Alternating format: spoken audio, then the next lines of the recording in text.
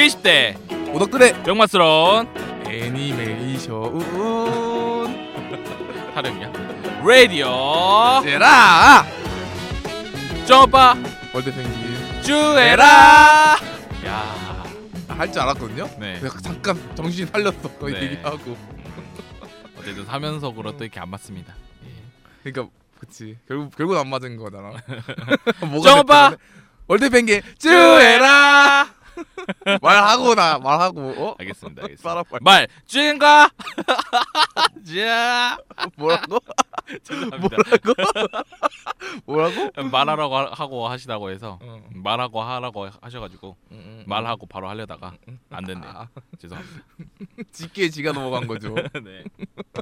오늘 저희가 팟빵 스튜디오에 와가지고 이 팟빵 스튜디오에서 이걸 주셨어요. 수첩을 하나 주셨어요. 파트러슈라는 수첩인데 이 플란다스의 개가 그려져 있는 그런 아주 귀여운 수첩입니다. 뒤에는 팟빵 마크가 적혀져 있고요. 저희가 오랫동안 한 2년 넘게 팟빵 스튜디오를 애용해 왔잖아요. 그래서 주시는 건가? 아니면은 팟빵 스튜디오가 곧 문을 닫는다고 해요.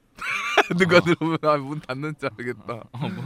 이제 더 이상 운영을 안 하신다고 해가지고 7월달 이후부터는 제가 빨리 대응책을 강구해야 되는 시점인데 그러니까 감사하다고 주시는 것 같아요. 이제 그 기념으로 주신 건지 모르겠는데 이사 기념.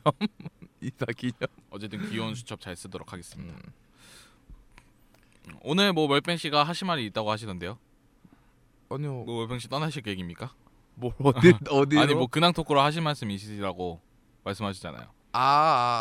그런 게 아니라 쭈에라를 이렇게 계속 찍다 보면 쭈 오빠님이 어떻게 나올지를 알지 않습니까? 그렇죠. 이게 처음에 뭐 해주세요. 그래서 저 일부러 이 무거운 몸을 이끌고 강남역까지 가서 일을 하고 왔습니다. 그러니까 라디오에서 할 만한 얘기를 어떤 일을 하고 오셨나요? 역시 오타쿠들 하면 애니메이션 보는 것도 있지만 또 코스프레가 다른... 있죠. 야, 우리 멀뱅 씨가 또 러브라이브 어떤 캐릭터 코스프레 하셨나요? 로큐브? 뭔 로큐브? 야, 큰일 나. 알겠습니다. 뭐 하셨어요? 그래서 제가 이렇게 오덕들이 애니메이션을 보고 또 스트레스 풀지만 노래방에 가서 스트레스 풀지 않습니까? 그렇죠. 그래서 제가 직접 일본 노래방은 어떤가 가라오케 한번 탐방을 해보고 왔습니다. 어땠나요? 가라오케니까 막 가라도스가 막 나오고 그런가? 응? 깍 죄송합니다. 어떠셨나요? 저는 그게 제일 궁금했어요. 한국에서는 일본 노래 틀면 예약을 못 하잖아요. 그렇죠. 그래갖고 일본도 예약을 못 할 거 아니에요? 그러니까 예약을 못 하는 게 아니라 검색 기능이 안 뜨죠. 안 뜨죠. 그러니까 가린다고 가사를. 그래서 일본 노래방은 어떨지 가서 봤는데 그래서 얘네들은 책으로 아직도 검색을 하는가. 그래서 봤는데 그렇지 않더라고요. 신식이던데요. 노래방 기계는 노래방 기계대로 있고 화면이 예약 기계는 따로 있더라고요. 원래 노래방 다 그렇잖아요. 그러니까 예약 기계는 여기서 검색을 하는 거야 직접. 그냥 안에 이제 화면 프론터가 있어서 그 있고 가수 검색, 노래 검색, 히트 차트 이런 거 검색해서 예약 누르면 노래가 전송이 되고 화면은 그냥 노래만 나오고 그런 화면인 거야. 뭐 뮤직비디오가 나오거나. 그렇죠. 그냥 그래서 화면을 안 가리더라고요. 그런 차이가 있더라고요. 그럼 뭐 가라오케 안에 이렇게 전화기 있습니까? 저도 그거 꽤 궁금해서 갔거든요. 제가 처음이어서 그런 줄 몰랐는데 전화기는 찾지 못했습니다. 전화기는 없었어요? 전화기는 없었는데 대신에 그거 있지. 창문 깨는 거 있잖아. 창문 깨는 거. 창문 깨는 망치. 야, 그거는 한국 노래방 있지 않아? 한국 노래방 없으면 안전규칙 위반 아니야? 법적으로 끌려가야지. 그러니까 그거 전화기로 착각하신 거 아니에요? 아닙니다. 그거 전화기로 착각해서 딱 들고 대가리 찍은 다음에 기절. 뭐야 진짜. 근데 애니메이션 보면은 이렇게 전화기 있어가지고 그걸로 전화해서 뭐 시키고 이렇게 하잖아요. 있었던 것 같아 근데.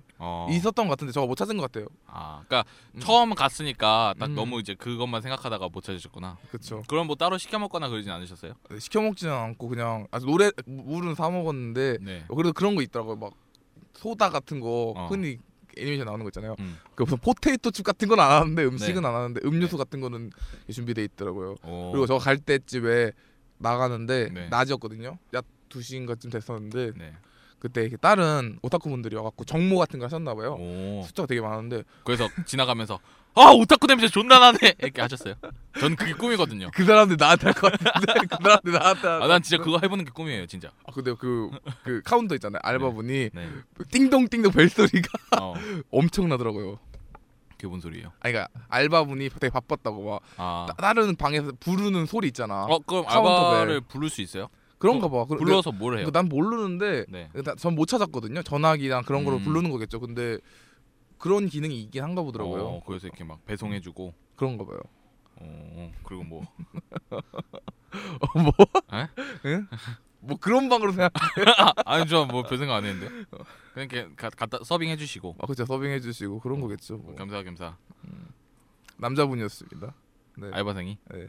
저는 뭐 별 생각 안 해요. 그냥 겸사겸사 와가지고 노래 한 곡 같이 부르고. 그러니까 나도 말 달리자 같이. 거야. 말 달리 어깨동무하고 달리자 예 부르고.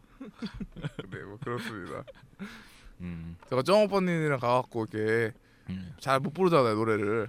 그러니까 잘 안 부르시죠. 그러니까 부를 게 없어서 안 부르거든요. 네. 그리고 그런 게 있어서 제가 지랄지랄 해야 한 곡 부르고 이렇게 하시기 때문에 저장이 아무것도 안 돼 있으니까 부를 게 없는데 갔는데 역시 일본 노래방이다 보니까 일본 애니메이션 노래는 다 있더라고요. 없으면 일본 노래방이 아니죠. 네, 그렇습니다.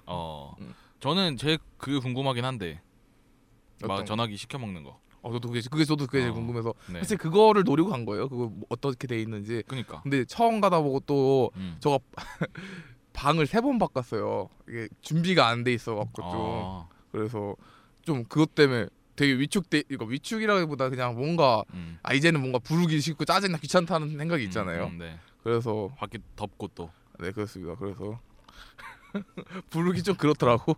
내 생각에는 그런 것도 있을 것 같아요. 그 실제로 내가 봤거든. 그러니까 일본도 시스템이 그 전화기로도 있지만 그걸로도 시킬 수 있어. 예약하는 걸로도. 이거 예약 그 기계로도 노래방 기계로? 내가 그거 본 적이 있는 것 같아. 애니메이션인가 영화인가.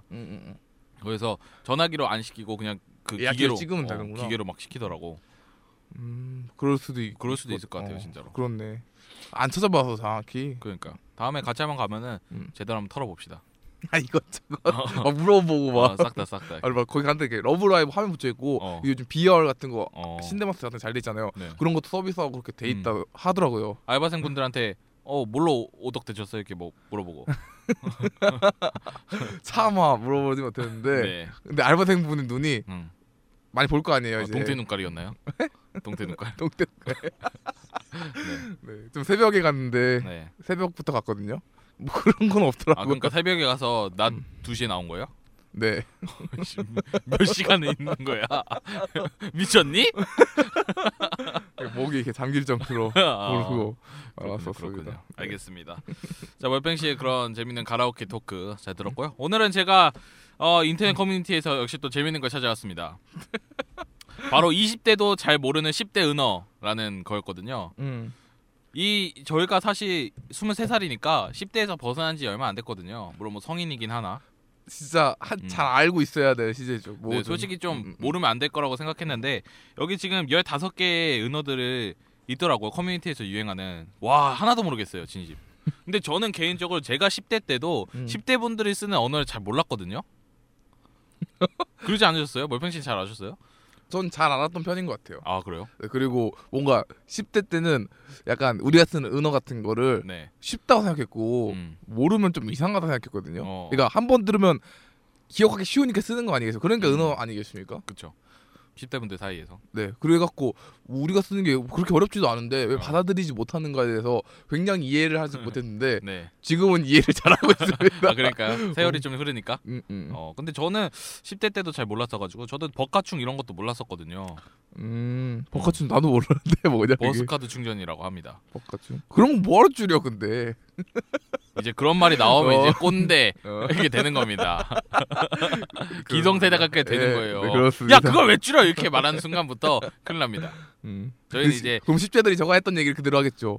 그게 더 기억하기 쉬운데 왜 편해서 쓰는 거예요? 저희는 그렇죠. 이렇게 나오기 때문에 꼰대가 되지 않으려면 저희가 확실히 알아야 됩니다. 그런 의미에서 버카충. 저희가 15개 지금 커뮤니티에서 유행하고 있는 그거를 한번 보도록 하겠습니다. 첫 번째, 무지개 매너라는 은어라고 합니다.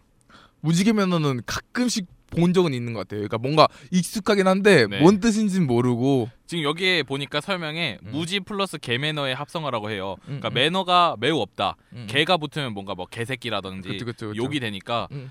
와 근데 저는 진짜 제가 순간 아재다라고 느낀 게 뭐냐면은 이거 은어가 사실 이 읽는 방식도 있잖아요. 약간 중국 성조처럼. 네. 제가 방금 무지개 매너라고 읽었거든요. 보니까 무지개 매너야. 근데 읽을 땐 무지개 매너 맞는 것 같아요. 아 그래요? 네, 무지개 매너 맞는 것 같아. 야 그러니까 은어 재미있는 거지. 그러니까 쓰는 거지. 아까 무지개라는 그러니까 무지개 매너 그럴 거면 단어가 또 있으니까 무지개라는. 그렇죠. 무지개 매너다 이렇게 얘기하겠죠. 근데 무지개 매너라는 단어가 있는 거 보면 네. 이거 이렇게 얘기를 우리 이렇게 심층 토론을 해야 돼? 그러니까 무지개 매너다 이렇게 얘기하는 것 같아요. 비꼬듯이. 아니 그래도 합성어니까 무지개 매너다 이렇게 얘기하지 않을까? 그럼 무지개 매너로 뛰어났겠지. 아 그런가? 그치. 그럼 그 10대들은 무지개 매너다 이렇게 하진 않을 거 아니야. 그러니까 그렇게 안 했겠죠. 무지개 매너네 이렇게 했지. 그냥 합쳐서 무지개 매너네 이렇게. 그러니까 잘 말하신 것 같아요. 저거 보기. 아 그래요? 잘 말하신 것 같아. 같은 동나이 때 사람들한테 들으니까 신뢰가 잘 안 가네요. 근데 이거 쓰는 사람 가끔씩 본 것 같아요. 가끔씩. 그러니까 무지개 매너 정도는 무지개 매너 정도 쓸 수 있고 그리고 무지랑 개 매너가 합성어니까 이 정도는 뭐 가끔가다 쓸 수 있죠. 그치 그냥 무지개 매너에도 이거로 들릴 거 아니야. 무지개 매너다 이렇게. 그래요. 두 번째 거는 버터페이스라고 하네요. 버터페이스는 영어로 but her face. 그래서 모든 방면이 뛰어나지만 외모가 아쉬운 여성에게 쓰이는 말이라고 하네요. 이건 처음 들어봐요. 버터페이스? 완전 처음 들어봐 진짜.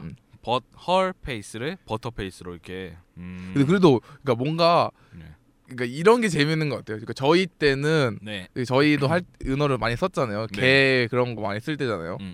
지금도 많이 쓰는 것 같고 그 친구들끼리 사이에서는. 그렇죠. 근데 그게 뭔가 딱 하면 알아들을 수 있었잖아요. 개 하면 뭔가 진짜 그 멍멍이 개를 떠올리는. 그거는 님이 10대 때라 그래요. 지금 방금 또 약간 꼰대 같은 발언들을 하고 계세요. 그렇습니까? 자중해 주세요. 네, 죄송합니다. 버터페이스. 나는 느끼남 같은 건 줄 알았어. 저도 약간 그냥 얼굴이 좀 약간 좀 약간 좀 느끼하시다. 아니면 뭐 여자를 잘 꿰는다는 그런 건 줄 알았어. 버터페이스 뭔가 그런 거인 줄 알았는데 버터페이스 정말 예상도 못한. 근데 진짜 독창적이긴 하네요. 버터페이스. 이게 좋은 의미는 아닌 것 같은데. 근데 저는 개인적으로 이상형이 약간 좀 외모보다는 매력을 좋아하거든요. 그리고 약간 저의 그런 그 장난기를 잘 받아줄 수 있는 그런 거기 때문에 오히려 좀 별로네요. 그러니까 외모가 좀 그 자신의 그런 그 어느 정도 기준에 차지 않다고 하더라도 모든 방면이 뛰어나면 굉장히 매력 있어 보이지 않나요? 뭐 그런 거죠. 근데 그것도 우리가 이제 20살이고 이제 좀 나이를 먹다 보니까. 제가 꼰대 발언했네요. 죄송합니다. 조심하세요. 죄송합니다. 자, 세 번째 거 볼까요? 우리 별편 씨가. 네, 누물보. 누물보는 누구 물어보신 분 줄임말로 관심 없는 내용을 들었을 때 비꼬면서 하는 말인데요. 와, 나 그냥 누물보의 뜻이 뭘까라고 누가 물어봤으면은 모르겠다 진짜. 그러니까 근데 자주 쓰는 표현이긴 하잖아요 요즘에. 그래요? 뭔가 관심 없는데 얘기하면 응 다음 뭐 이런 거죠. 다음 그런 느낌이네요. 그러니까 누물보. 막 뭔가 얘기하고 있으면 누물보 이렇게. 좀 덜 기분 나쁜데 이거 누물보. 누물보 덜 기분 나쁜데. 응 다음 하면 기분 좀 나쁘잖아요. 많이 나쁘죠. 완전 빈정상이에요. 완전 빈정상. 그러니까 누물보 하면 좀 괜찮은데. 좀 귀엽네 그리고. 그래요. 이렇게라도 10대의 감성에 맞춰가고 싶은. 제가 이 꼰대적인 발언을 하자면은 이 누물보라는 단어가 멀편 씨가 약간 귀엽게 느껴졌잖아요. 그 이유가 뭐냐면은 그 노랑 양말이라고 하죠. 니은, 비음, 이응, 비읍이 들어가면은 좀 약간 귀여운 느낌 납니다. 그 퐁당 같은 거. 그쵸. 풍덩보다. 네. 뭐 그런 거 말하는 거죠. 노랑 양말 옛날에 국어 시간에 안 외우셨어요? 뭐 외웠죠. 그래요. 그거랑 같은 거예요. 그러니까 니은, 비음, 리을, 비읍이 들어가면. 네 그렇습니다. 예. 추억의 단어죠? 네 그렇습니다. 그래서 누물보가 좀 귀엽게 느껴지는 거고 왜냐면 니은, 미음, 비읍이 들어가잖아요 누물보에. 학교에서 듣고 싶지 않은 그 노랑 양말을 여기서 들어야 되겠니? 멀편 씨가 이과라서 그래요. 예, 문과기 때문에 그런 거 너무 좋아했어요. 와 노랑 양말이래 완전 좋다 이렇게 생각. 그냥 니은, 리을, 미음 이렇게 외워 이렇게. 아까 노랑 양말이면 쉽게 외워지잖아요. 니은, 리을, 미음도 많이 쉽게 외워지는 것 같은데. 그래요? 역시 이과라. 그래요. 뭐지? 비꼬는데 이거 신조어로 만들어야 돼. 응 이거야. 이렇게 신조어로 만들어야 돼. 뭔가 네. 언어적 지식에 대해서 죄송한데 10대 분들이 사용하지 않을 거니까 만들지 마세요 본인이. 알겠습니다. 네. 다음은 복세 편살이라고 하네요. 복세 편살. 네, 복세 편살. 복잡한 세상 편하게 살자의 줄임말이라고 합니다. 오, 이게 이 단어가 복잡한데요? 복세 편살. 그 사자성어 같이 이렇게 한 거네. 약간 그 불교 관련된 건 줄 알았어요 저는. 복세 핀살. 그렇구만. 네. 복세 핀살. 복세 편살. 아 복세 편살이네. 근데 이거는 10대 분들 잘 안 쓸 것 같아. 복세 편살. 복세 편살. 근데 겁나 많이 쓰는 거 아니야? 다 써봐. 우리 오늘 길 가는데 이제 갑자기 복세 편살, 복세 편살. 야 인생은 복세 편살이지. 맞아. 이렇게 막 다니고 막. 다 얘기해 그거 다 얘기해. PC방에서 게임하다가 졌을 때 아 인생은 복세 편살이야 막 다 써. 우리만 몰라 우리만. 이렇게 배워가면 또 네. 나 그거 뜻 안다 이렇게. 옆좌석에 있는 여자 그쵸. 여자 10대들 건들면서 네. 복잡한 세상 편하게 살자지 이렇게 말을 걸 수 있는 거 아니겠습니까? 그렇게 말을 걸면 바로 아재예요. 눈물보 완전 눈물보야. 누가 물어봤어? 안 물어봤어. 완전 눈물보야. 네, 안 물어봤다고 왜 이렇게? 그렇군. 정말 무지개 매너네요. 야 우리 잘 쓴다 이제. 무지개 매너야 참 당신. 이렇게 실생활에 활용할 수 있습니다. 야 역시 주애라처럼. 자 그다음 다섯 번째는 가십남이라고 하네요. 가십남. 여기서 십은 피읍. 피읍. 가십남. 그래서 가지고 싶은 남자의 줄임말이라고 합니다. 가십남. 처음에 봤을 때 가십남자. 가십. 가십 뭐. 포토페이스도 그런 거 있잖아요. 그래서 뭔가 소문을 끌고 댕기는 남자 그런 건 줄 알았는데 안 좋은. 그러니까 약간 그런 게 이제 그 뭐라고 하죠? 동음이어? 뭐 그런 느낌이지 않을까 싶어요. 가십남. 가지고 싶은 남 좋은 거네요. 월뱅 씨는 가십남 있습니까? 왜 가지고 싶은 남자 있냐고요? 네. 이거 미친 소리야 무슨. 미친 소리나뇨. 네, 가지고 싶은 남자는 없는 것 같아요. 뭐 애니메이션 캐릭터라든가 연예인이라든가 고른다면 혹시? 그러니까 가지고 싶은 남자는 없는 것 같아요. 그래요? 알겠습니다. 있는 게 이상한 거지. 저는 멀뱅 씨. 누물보. 잘 쓰시네요. 네, 누가 물어봤어요? 자, 다음 여섯 번째는 댕망진창이라고 하네요. 대망진창.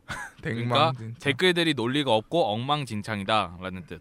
이건 진짜 신조어 같은 게 그 옛날 우리가 신조어 쓴다고 해도 이런 댓글 관련이나 인터넷 관련 건 잘 안 썼는데 여기는 대망진창이라고 해가지고 아예 댓글 관련된 그런 신조어인 것 같네요. 요즘 또 댓글 많이 다는 시대고 그렇죠? 네. 저는 이거는 사실 인터넷 좀 본 것 같아요. 대망진창은 그러니까 어떤 커뮤니티에서 무슨 이슈가 터져서 그걸 사람들이 댓글에 달면 이제 어떤 사람이 이거 완전 대망진창이네 이렇게 달고 하더라고요.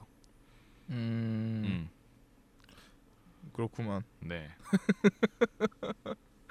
다음은요. 번달 번줌입니다. 오. 이거 의미는요. 번호 달라 하면 번호 줌. 이 줄임말로 좋아하는 이성에게 대시할 때 쓰는 거래요. 그럼 멀팽이 여성이라 치면 제가 가가지고 멀팽이 씨가 커피 홀짝홀짝 마시고 있으면은 제가 번달 번줌?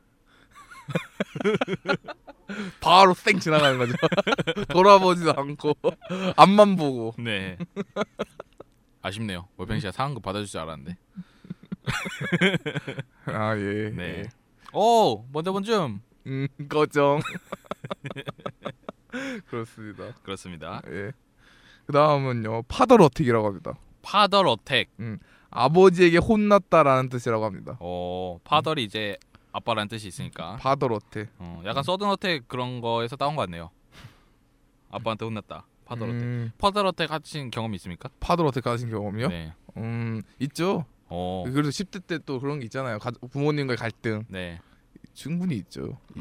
있긴 하죠. 저 같은 경우는 굉장히 많았습니다. 그렇습니까? 저는 약간 저한테 그런 짜증나는 일이 있다. 그럼 바로 받아치는 스타일이기 때문에.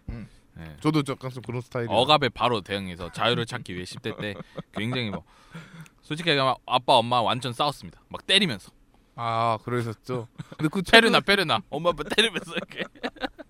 근데 그게 뭐 이렇게 페루까지 네. 네. 가정에서 끝나면 상관없는 거죠. 전 그런 것도 괜찮다 생각해요. 근데 진짜 20살 이후는 그런 적이 없는데 근데 10대 때는 제가 진짜 그랬어요. 근데 전 나쁘지 않다 생각해요.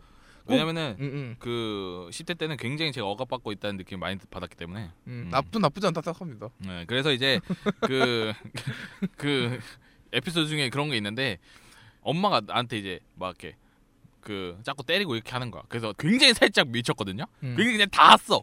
근데 엄마가 갑자기 아! 하면서 쓰러지셨어요. 이거 진짜 뻥이 아니야. 진짜로. 아니, 굉장히 살짝 쳤거든. 톡 이준순이었는데 갑자기 엄마가 여친 어깨 잡으면서 아! 하고 쓰러지셨어. 진짜로. 그래? 어. 연기 하신 거잖아요. 그러니까 그게 물론 그 상황이 굉장히 험악한 상황이었기 때문에 이게 좀 어떻게 그 상황에서는 웃지 않았지만 나중에 생각해보니까 너무 웃긴 거예요. 그게 톡 쳤는데 사실 너무 험악하다 생각한 거 아니야? 그럴지도 모르는데 어쨌든 뭐 그런 적이 있었습니다. 그 저도 어머니랑 많이 티격태격해요. 막 엄마 장난으로 때리고 막 그래요. 맞아요. 멀뱅 씨 진짜 쓰레기죠. 난 좋다고 생각해. 나쁘지 않다 생각해. 봐봐요. 저 좋다는 말 아니야. 엄마 때리고 좋아. 봐. 완전 뭐 그런 때리기야. 그런 때리기냐고 잡나. 자, 여러분 농담이고요. 자, 다음 거 볼까요? 다음 거는 엄빠주의. 엄마 아빠를 조심해라. 이건 저희 때도 좀 쓰긴 썼죠. 엄빠주의. 제가 직접적으로 쓴 적은 없으나 누군가 썼지 누군가. 네. 저희 10대 때도 많이 썼던 말인 것 같아요. 엄빠라는 말. 근데 굳이 부모님이라는 단어가 있는데 엄빠라고 이렇게 쓸 필요가 있나 싶어요. 그러니까 10대와의 그렇죠. 자기도 다 겪어온 일인데 그걸 또 네. 조심하세요. 네. 그래요. 엄빠주의 좀 하십니까? 뭐 어떤 언제요? 그냥 뭐 아무 때나라든지. 쓰냐고? 아니면 아니 실제 그런 경험들이 있으시냐고? 실제 있죠. 역시 10대 때는 또 부모님과의 그런 사이의 간격이 있잖아요. 조금 막 팔운동을 하시다가 막. 나 그건 안 걸려봤어. 지금까지. 저도 걸린 적은 없습니다. 걸린 적은 없는데 다들 아실 거예요, 근데. 다시 아직도. 나 초등학생 때 있구나. 한번 걸려봤어? 나는 20살 때 진짜 그날 이후로 술을 된창 안 먹는데 네. 그러니까 필름 끊길 정도로 먹지 않지만 엄청 먹고 왔어요. 그러니까 새벽 5시까지 달리고 네. 친구들이랑 딱 집에 들어갔는데 뭔가 술을 먹고 나면 그런 기분이 좀 있잖아요. 뭔가 이렇게 뭐라고 해야 될까요? 기분이 좋으니까 그쵸. 뭐라도 하고 자고 싶잖아요. 그러니까 성욕을 해소하고 싶은 거야 갑자기. 그래서 네. 흥미진진한데 열심히 하다가 네. 근데 5시까지 술 먹었다 생각해봐요. 피곤하잖아요. 그쵸. 그냥 잤어요. 그러니까 옆에는 휴지랑 그 야한 거 보는 거 그 핸드폰이 켜져 있고 이어폰이 켜져 있고 네. 그리고 내가 여기 자고 있는 거 바지를 내리고 근데 자꾸 일어났는데 누군지 기억이 안 나지만 네. 누군가 왔고 부모님 중 한 분이었던 것 같아. 이불을 슬며시 이렇게 올려놓고 가셨더라고. 저도 멀뱅 씨 얘기 들으니까 그 일이 생각났어요. 이거 완전 잊혀졌던 일인데 제가 이제 고3, 고2 시절에 핸드폰에 야동을 넣어놓고 다녔거든요. 그때는 핸드폰이 없었고 갤럭시 플레이어라는 그 뭐 자그마한 스마트폰 비슷한 근데 이제 통화는 안 되는 문자는 안 되는 그런 그 뭐라고 할까 기계가 있었는데 거기에 이제 야동을 보면서 잤어요. 그게 제 삶의 낙이었거든요. 실제로 뭘 치거나 하진 않아. 그렇지만 그냥 보다가 그냥 애니메이션 보다가 자는 것처럼 켜놓고 보다가 자는 거야. 근데 그러던 어느 날 이제 소리가 컸나 그랬나 봐요. 근데 저희 아빠가 항상 새벽에 오시는데 한 새벽 3시쯤이었어요. 이어폰 빠진 거 아니 빼고 본다고 그냥? 항상 끼고 봤는데 그날따라 빼고 봤나 봐. 진짜 네 말 들으니까 빼고 봤나 봐 그랬을 거야. 근데 소리가 크진 않았던 것 같거든. 근데 이제 새벽 3시에 아버지가 들어오셔서 원래 제 방을 아예 거짓대도 안 보세요. 뭐 자거나 뭐 컴퓨터 하거나 그러려니 하겠지 하시면서 근데 그날따라 들어오신 거야. 내가 볼 때는 소리를 들었던 것 같아. 근데 저는 켜놓고 잤어요. 켜놓고 그러니까 이제 자고 있으면 그 앞에 베개 위에 켜놓고 잔 거지. 나는 몰랐어. 근데 이제 제가 눈 뜨니까 아빠가 있는 거야. 그리고 앞엔 켜져 있었어. 그래서 아빠가 뭐 보니 하고 나가셨거든. 그때 기억이 있네요. 아버님이 좀 수줍으셨나 봐요. 딱 되게 당황스러웠나 보네. 그런 말씀 안 뭐 보니 이런 제가 이렇게 말하긴 했지만 뭐 보니 좀 약간 언성이 좀 있으셨어요. 그런가요? 네. 보는 건 상관없지만 이게 이어폰을 빼고 보면 역시 또 다른 사람한테 민폐니까. 제가 그때 기억이 정확하게 기억은 안 나는데 왜 이어폰을 깨고 봤나? 하여튼 아버지가 그때 들어오셔가지고 걸린 적이 있네요. 그리고 옛날 초등학교 때 저희 집이 그 안방이 커다래가지고 안방에서 다 같이 잤는데 그때 이제 그 방 안에 컴퓨터랑 TV가 같이 있었거든요. 근데 아버지가 자고 있었는데 제가 그냥 컴퓨터에서 본 거죠. 같이 자고 있는데? 아니. 나는 이제 컴퓨터를 하고 있고, 그러니까 컴퓨터가 여기 있으면 아버지가 여기서 주무시고 계셨어. 컴퓨터가 여기 있는 거야. 아, 거실 같은 데 있어서 안방에 있었기 때문에. 안방인데.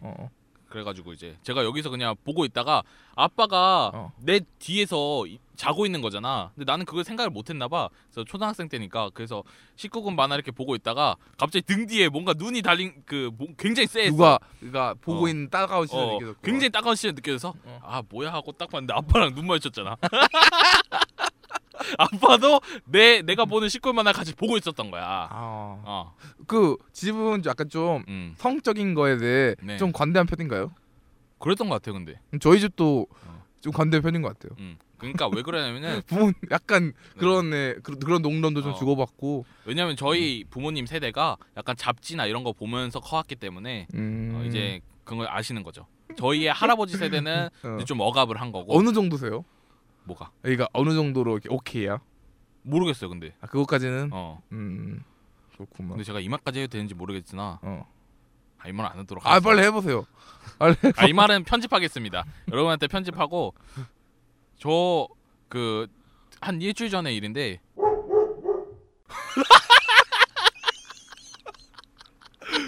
뭐 그러고 예. 몇 번째 경험하셨나요? 전 처음 봤어요. 처음 보셨나요? 여러분들 굉장히 궁금한 이야기일 것 같습니다. 되게 그래도 편집돼가지고 조심스러우시네요, 되게. 네. 조심스러우시네요. 많이 보셨어요 그거? 에? 많이 보셨어요? 뭘 봐? 아까 직접 본 거 아니고 난 소리 들었어 진짜. 나도 일주일 전에 들었다니까. 나 깜짝 놀랐어. 화장실에 똥 싸고 있다가. 그러니까 제가 12시에 편의점에서 일이 끝나요. 그래서 집에 오면 12시 반이거든요. 그래서 이제 집에 들어오면 씻잖아. 그래서 똥 싸면서 씻고 있는데 뭐 이상한 소리가 들리는 거야. 그래서 화장실 밖으로 나왔는데 깜짝 놀랐죠. 근데 네. 저 들어본 적이 있기 때문에 뭐. 진짜로? 네, 저 들어. 그래서 저는 다음 날 저는 그걸 처음 들었기 때문에 다음 날 엄마한테 이렇게 했어요. 근데 엄마가 왜 그러시는 거예요. 끝냈죠. 그 정도야? 제가 라디오에서 뭔 개소리 하는지 모르겠네요. 그렇기 때문에 조오빠님이 여기 그니까. 네. 저희 엄마 아빠가 제 라디오를 안 듣는데 영원히 안 들었으면 좋겠던 그런 생각입니다. 저희 엄마 아빠 얘기를 얼마나 많이 하는지. 이제 하다 못해 이런 얘기까지? 장난 아니네. 자, 그다음 10번째 우리 은어 얘기하고 있는데 10번째 은어입니다. 예. 남아공. 남아서 공분화의 줄임말이라고 합니다. 남아서 공분화의. 남아공. 좀 10대에 억압받는 삶을 대변하는 은어 같네요. 그러니까 밑에 내려가면 내려갈수록 그렇네요. 네. 파드럽대 엄빠주의 남아공 뭐 이런. 그 다음에는 이제 아벌구. 입만 열면 거짓말이라는 속된 표현의 말이라고 하는데. 근데 아벌구가 됐을까요? 아벌구는 뭐지? 그러니까 아가리 벌리면 구라. 아가리 벌리면 구라네. 대단하시네. 아가리 벌리면 구라. 이거 대단한 건가? 아가리 벌리면 구라. 난 아직 젊다. 네. 난 아직 젊어. 아직 젊으시네요. 그 다음은 이제 우유남. 우유남은 우유랑 유전자를 가진 남자의 줄임말. 약간 금수저 느낌과 비슷하네요. 그렇네. 이건 유전자 얘기긴 한데. 그렇죠. 그쵸. 뭐든지 해당되니까. 그렇죠.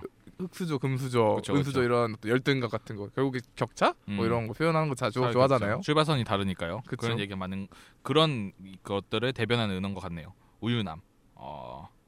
우유남. 우유 좋아하십니까? 저 우유 되게 좋아합니다. 저는 우유 진짜 안 좋아해요. 그리고 저 우유는 아직도 먹고 지금도 먹고 있습니다. 진짜 우유 지금 드시고 계신데. 우유도 흰 우유 제일 좋아합니다. 우유를 많이 먹으면 몸에 안 좋다는 얘기가 있더라고요, 요즘에는. 그렇지 않습니다. 아니, 마그네슘, 칼슘을 제가 전문가들한테 들은 얘기인데. 아닙니다. 그래요? 우유 많이 먹어서 안 좋을 게 뭐 있어, 근데 솔직히 그러니까 성인은 안 좋대. 성인은 안 좋대? 그러니까 어렸을 땐 괜찮은데 성인 돼서는 우유를 많이 먹으면 안 좋다. 난 아직 젊기 때문에 괜찮아. 귀를 막고 있습니다. 귀를 막고 기껏 좋은 얘기 해주셨는데. 네. 좀 우유를 많이 드시는 편이라고 말씀하셨는데 좀 어떻게 우유는 좀 나오는 편입니까? 그건 물의 양에 관련되는 것 같아. 그래요? 알겠습니다. 실제로 나오냐는 말씀이에요. 정말 쓸데없는 것도 물어보시네요. 그러니까 수도꼭지에서 물이 나오는 것처럼 월펜 꼭지에서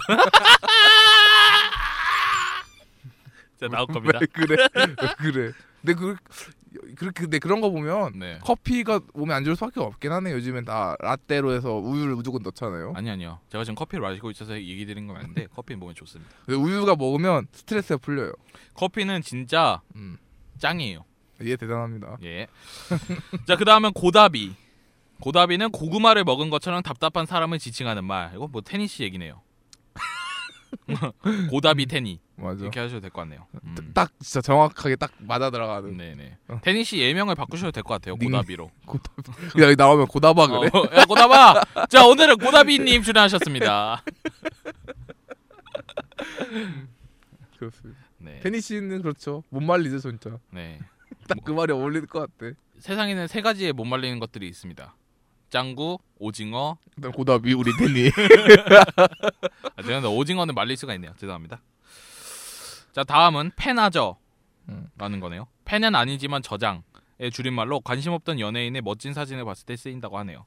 팬하저, 팬은 아니지만 저장. 이런 건 다 보면 인터넷에서 그 활동 많이 하시는 여성분들이 쓰는 것 같아요. 다들 SNS 많이 하고. 그렇죠. 팬하저나 뭐 이런 가심남 이런 거죠. 멀팽 씨는 연예인까지는 아니지만 팬하저 하는 그런 사진이나 그림이 있습니까? 혹시 애니메이션 속 장면이나 캐릭터라든지. 그러니까 원래 했었는데 많이. 네. 원래 어떤 걸 주로 하셨어요? 로큐브? 아니요. 하루이? 하루이도 했고 또 뭐 했을까요? 저 막 쿠로네코. 쿠로네코 저 쿠로네코 되게 좋아했으니까 쿠로네코도 했고 그러니까 내역이 전체적으로 다 했고. 네. 튼데레 캐릭터들 웬만하면 막 그 타이가 막 그런 애들도 했고. 네. 그러니까 약간 좀 옛날에는 많이 모은 편이었거든요. 근데 요즘에는 그렇진 않아요. 그럼 좀 타이거 마스크는 어떻습니까? 죄송합니다. 죄송한 일이 많네요. 예. 그다음 나일리지라는 마지막 은어입니다.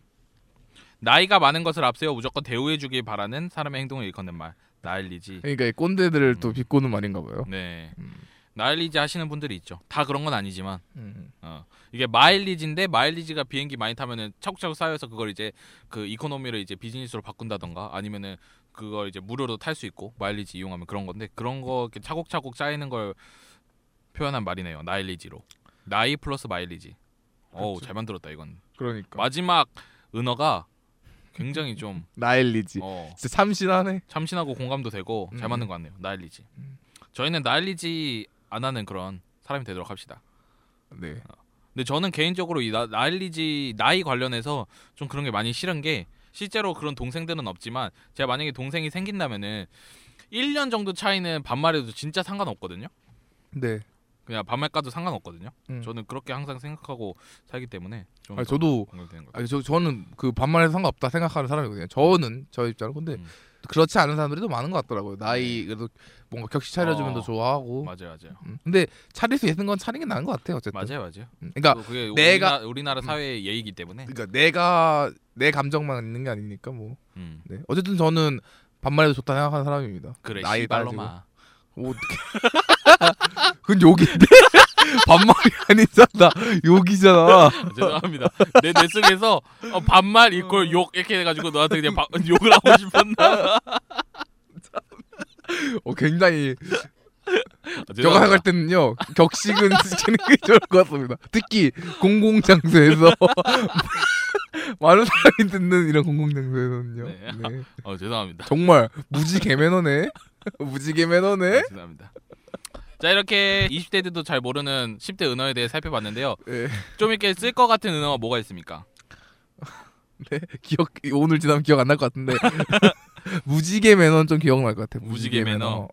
딱 이거 하나 정도. 그리고 저는 나일리지가 많이 떠오를 것 같고 그다음 눈물보도 너무 뜬금없어서 기억날 것 같네요. 눈물보. 또 이제 노랑 양말이 기억에 잘 남기 때문에. 예.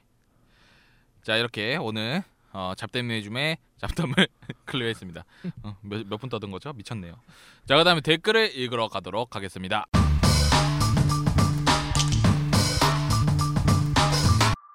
당신의 고막을 때리는 애니메이션 라디오 쭈에라.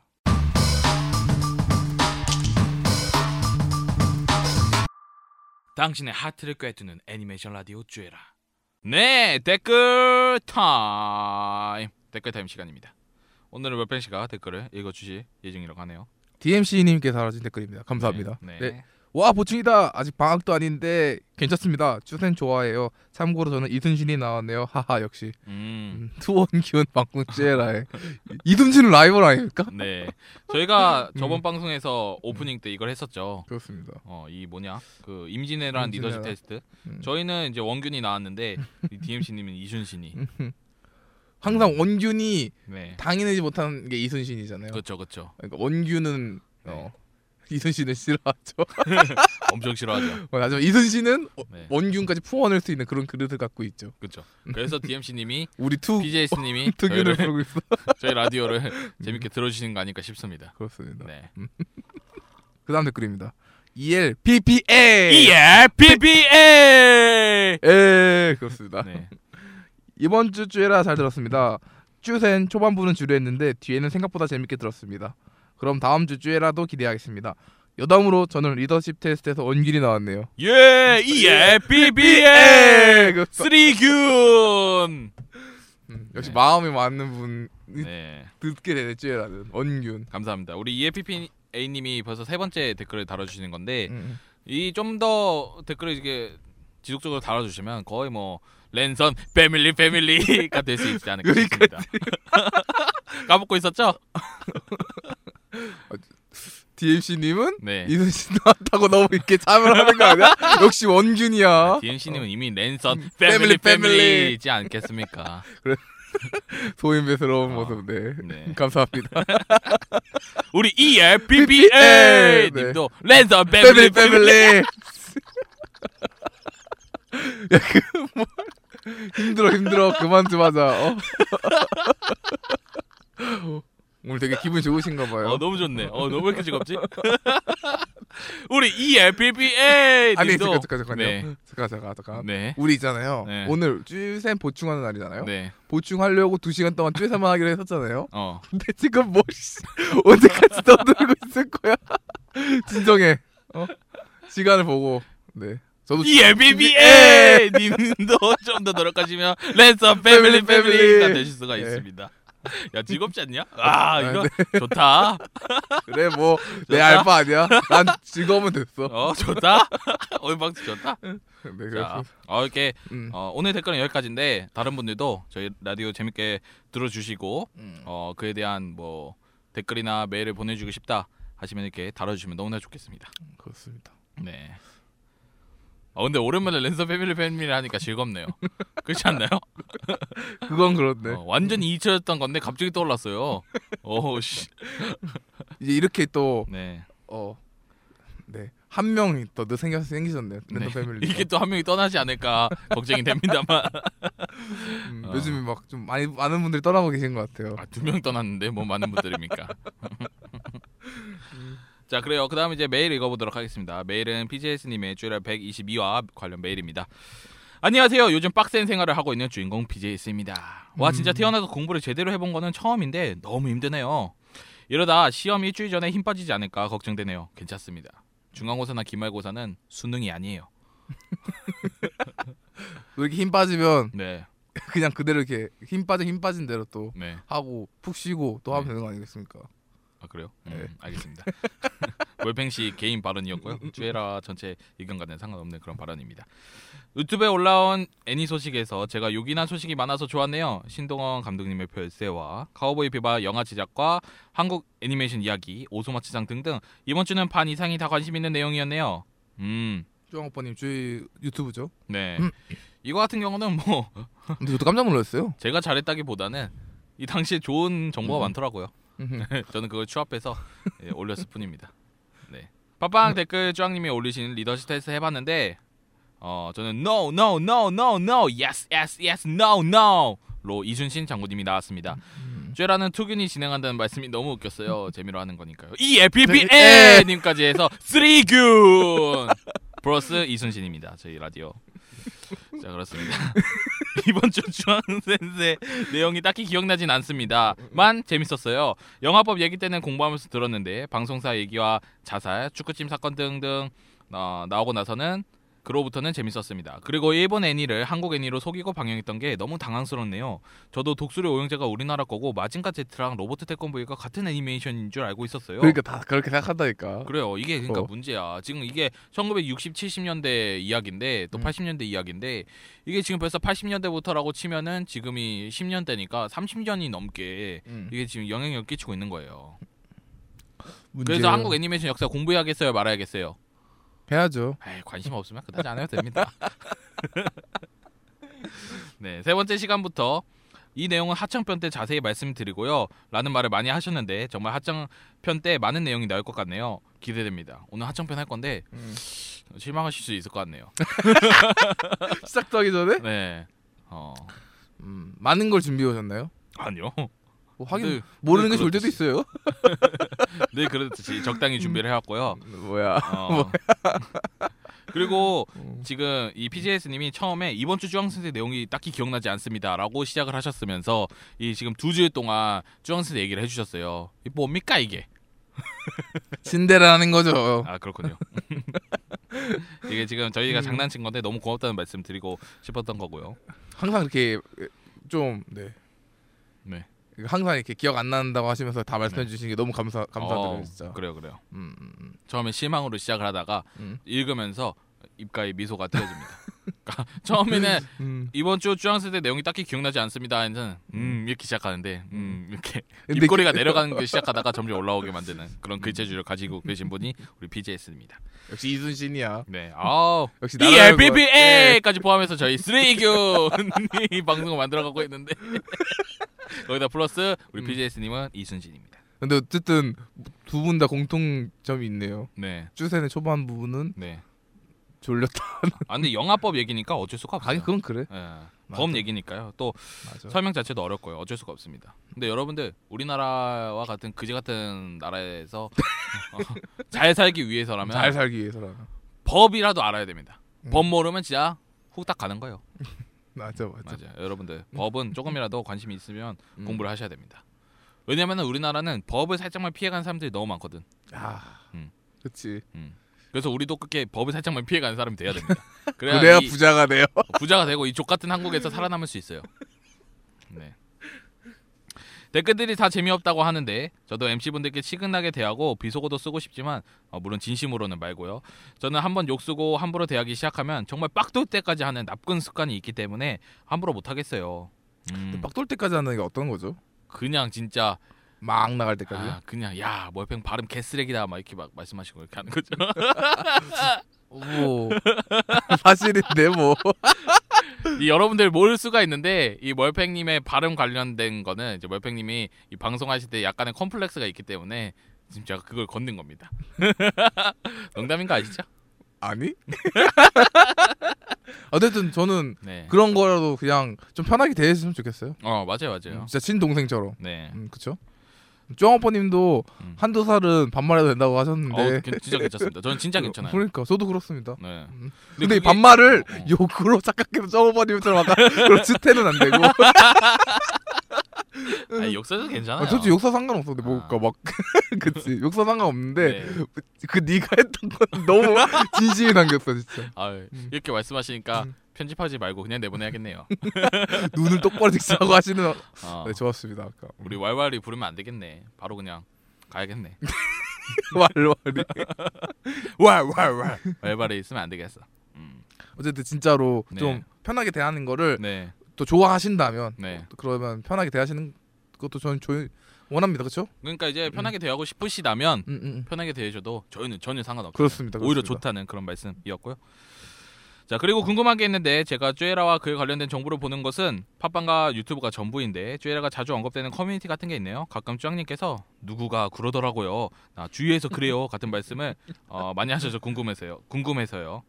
그냥 쭈앙오빠님이 사방팔방 놀러 다니는 겁니까? 저는 근데 커뮤니티를 워낙 많이 다니기 때문에 그냥 이것저것 보시고 어느 정도냐면 구글링으로 쭈에라를 쳐보고 그냥 다 뒤져봅니다. 이거 어떤 평가를 받았나 뭐 그런 식으로 또 보시고. 저기 죄송한데 혹시 제 컴퓨터에 뭐 깔아놓으셨나요? 추적 프로그램? 어떻게 잘 알지? 매일마다 검색하는데 구글에 쭈에라 검색해서 야씨 약간 모래 바닷속에서 진주 찾듯이 누가 쭈에라 가려 글에 올릴 거 있나? 맨날 검색하거든요. 어떻게 그렇게 잘했지? 하루 3시간씩 구글에 쭈에라 검색하는데 이제부터 일을 못하는 게 쭈에라 검색해서 그렇습니다. 유튜브 영상이 안 올리는 게 하루에 4-5시간씩 구글에서 쭈에라 관련 글을 찾아서 그렇거든요. 뭐 어쨌든 제가 그나마 자주 들어가는 곳은 이제 루리 앱. 거기 이제 애니메이션 그 뭐죠 커뮤니티 그런 게 있는데 거기서 뭐 이렇게 보기도 하고 그리고 또 저는 일본 사이트도 많이 다니기 때문에 왜냐면 일본 사이트 들어가면은 구글 번역기가 잘 돼 있어서 대충 맞아요. 정확한 의미까지는 알 수가 없지만 그래도 알긴 하잖아요 어떤 의미인지 이해가 될 정도는 번역이 다 되거든요. 그래서 그렇게 해서 보기도 하고 합니다. 좋은 거예요 참. 네, 근데 저는 워낙 커뮤니티 많이 다니는데 그나마 많이 장시간 오래 있는 곳을 말씀드리면 루리 앱과 일본의 사이트 그 무슨 애니코어인가 하여튼 무슨 일본 사이트가 있거든요. 거기가 이제 어떤 작품들마다 그 관련 감상평가 별점을 매기는 곳이 있어요. 그 사이트를 자주 방문하긴 합니다. 일본에서. 그 사이트가 편해. 그 사이트 들어가면은 그 한 기본 100명에서 막 5,000명이 넘는 덕후분들이 별점을 매기고 맞아. 그 작품에 대해 댓글을 써놔요. 일본 약간 그런 게 많죠. 그 애니메이션 사이트가 있어. 그 유명한 사이트가 있어. 그 사이트가 맞아. 진짜 애니메이션에 관련된 좋아요. 거면 약간 좀 여러 사람의 의견을 볼 수 있는 게 네네네. 많이 있죠. 성우도 그 그게 있기 때문에. 그 몰팽씨 말씀하신 것처럼 여러 덕후분들의 의견을 볼 수 있어서 자주 들어갑니다. 뭐 데이터 수집도 잘 돼 있잖아요. 이렇게. 네네네. 애니코.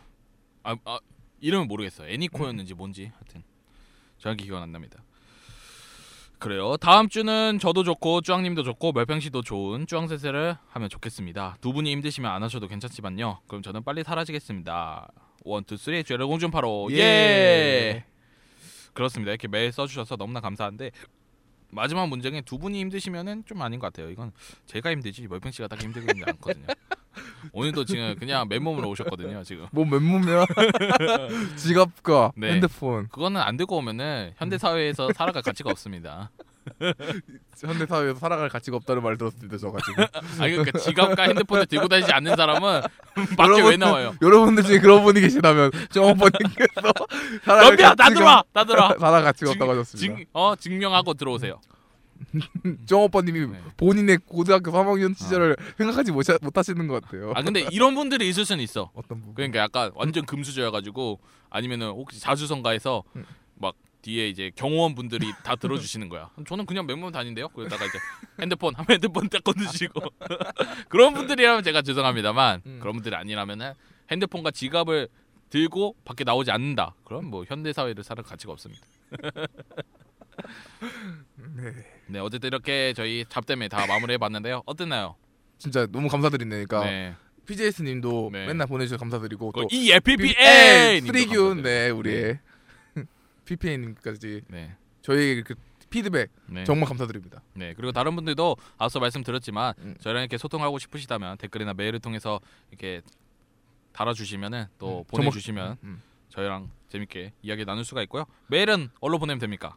JIANIRADIO 네이버.com입니다. 그게 힘드시다면 팟빵 댓글도 괜찮습니다. 그렇습니다. 많이 보내주시면 좋겠고요. 자, 그럼 노래 듣고 와서 죽지도 않고 돌아온 쭈앙센세 한국 애니메이션 역사 6부 시작해보도록 하겠습니다.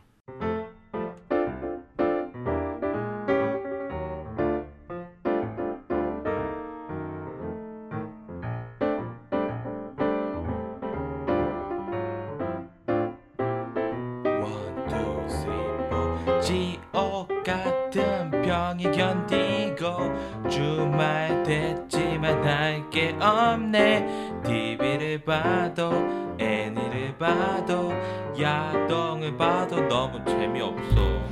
뭐 할까 한참 고민 또 고민해.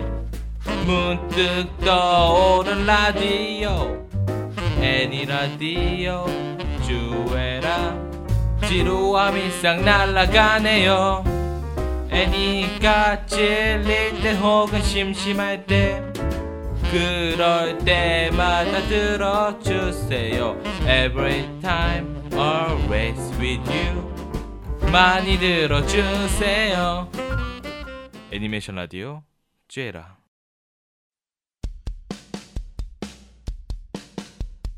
애니에 미쳐서 애니를 만들어보겠다고 미술 공부를 하다가 미술에 재능이 없다는 깨닫고는 절망.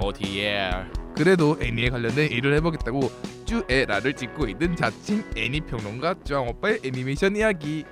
쭈앙센세의 3교시 애니 시간. 안녕하십니까, 쭈앙센세입니다.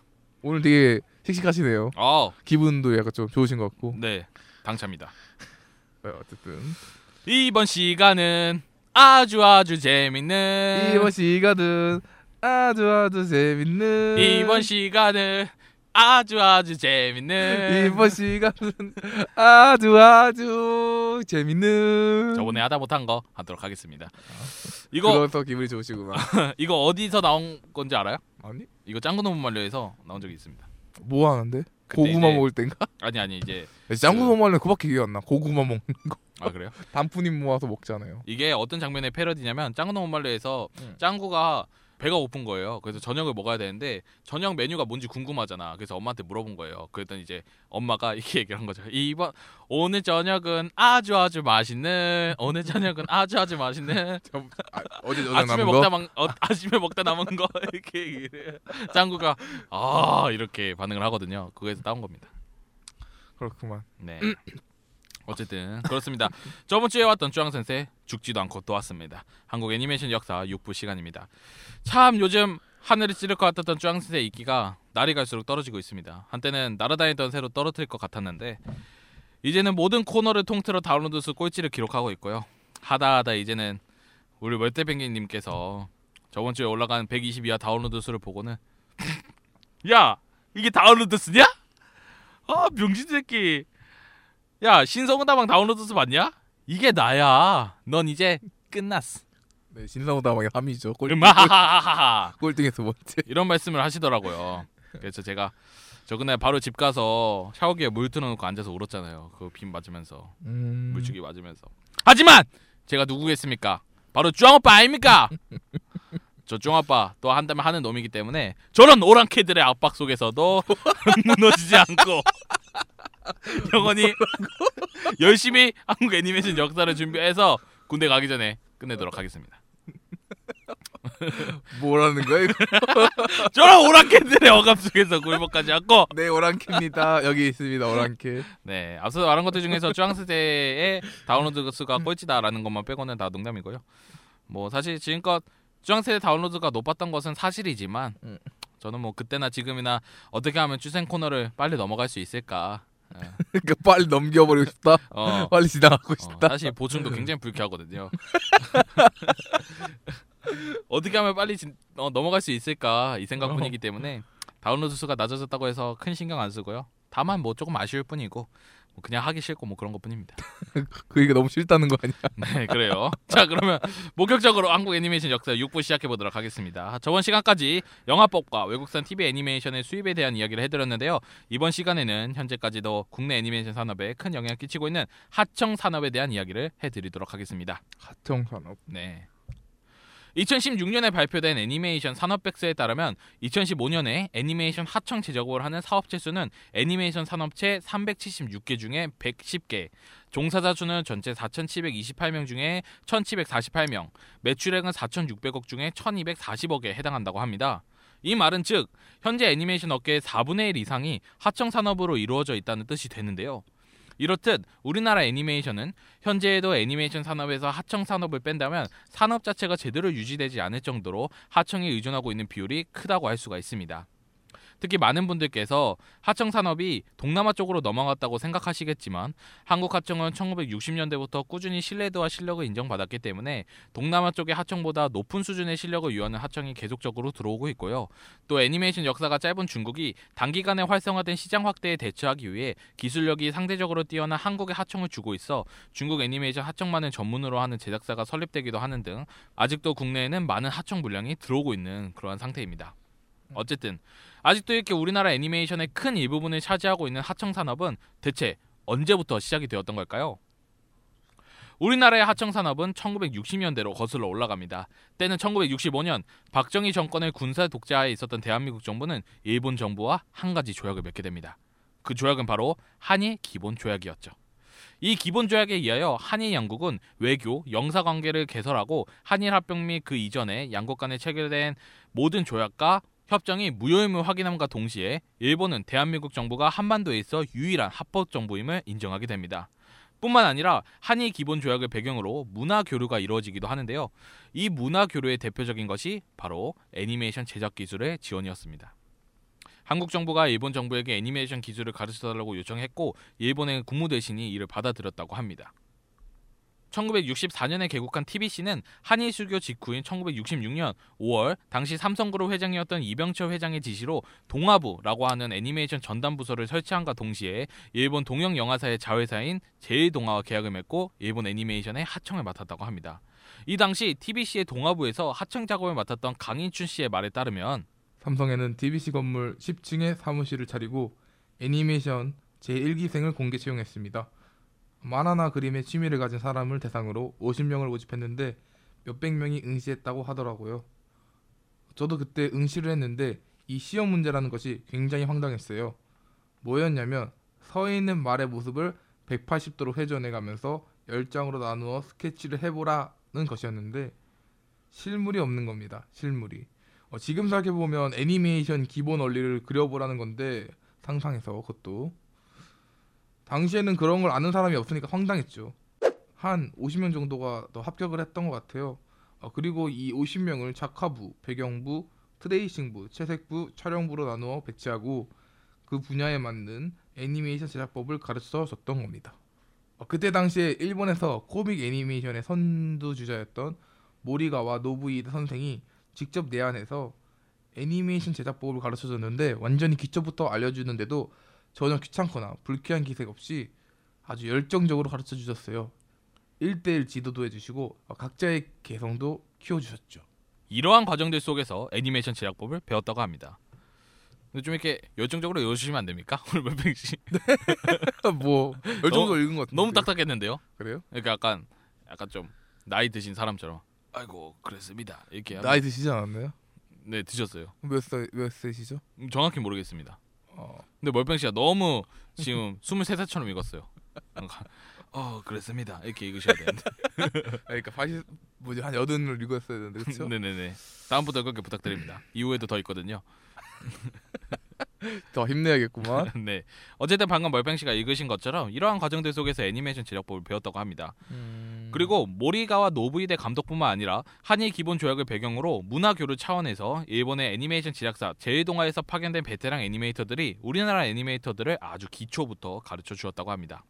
참고로 앞서 모리가와 노부이대 감독이 코믹 애니메이션의 선두주자였다고 말씀하셨는데 저 개인적으로도 잘 모르고 일본 쪽에서도 황금박쥐와 요괴인간 외에 작품 정보가 나오지 않는 것으로 보아 잘못된 정보거나 혹은 오래되어서 정보가 나오지 않는 것으로 보입니다. 여튼 강인춘 씨의 말을 더 들려드리면 50명 정도로 이루어진 1기생 교육이 끝나자 연이어 2기, 3기생을 뽑아 도합 100여 명의 인원으로 본격적인 첫 합작이자 하청 애니메이션인 황금박쥐의 제작에 돌입했다고 합니다. 이 황금박쥐의 제작은 일본에서 보내온 각본과 그림 콘티를 바탕으로 국내에 파견된 일본 애니메이터들이 원화를 한국 애니메이터들이 동화, 트레스, 채색, 배경 등의 시약에, 여기서 시약이라는 것은 마무리 작업을 하는 식으로 이루어졌다고 합니다. 그리고 이렇게 완성된 황금박쥐는 1967년 4월 1일부터 1968년 3월 23일까지 1년 동안 일본에서 큰 인기를 끌며 성공적으로 방영되었고요. 국내에도 TBC를 통해 1967년 7월부터 방영되어 큰 인기를 끌게 되죠.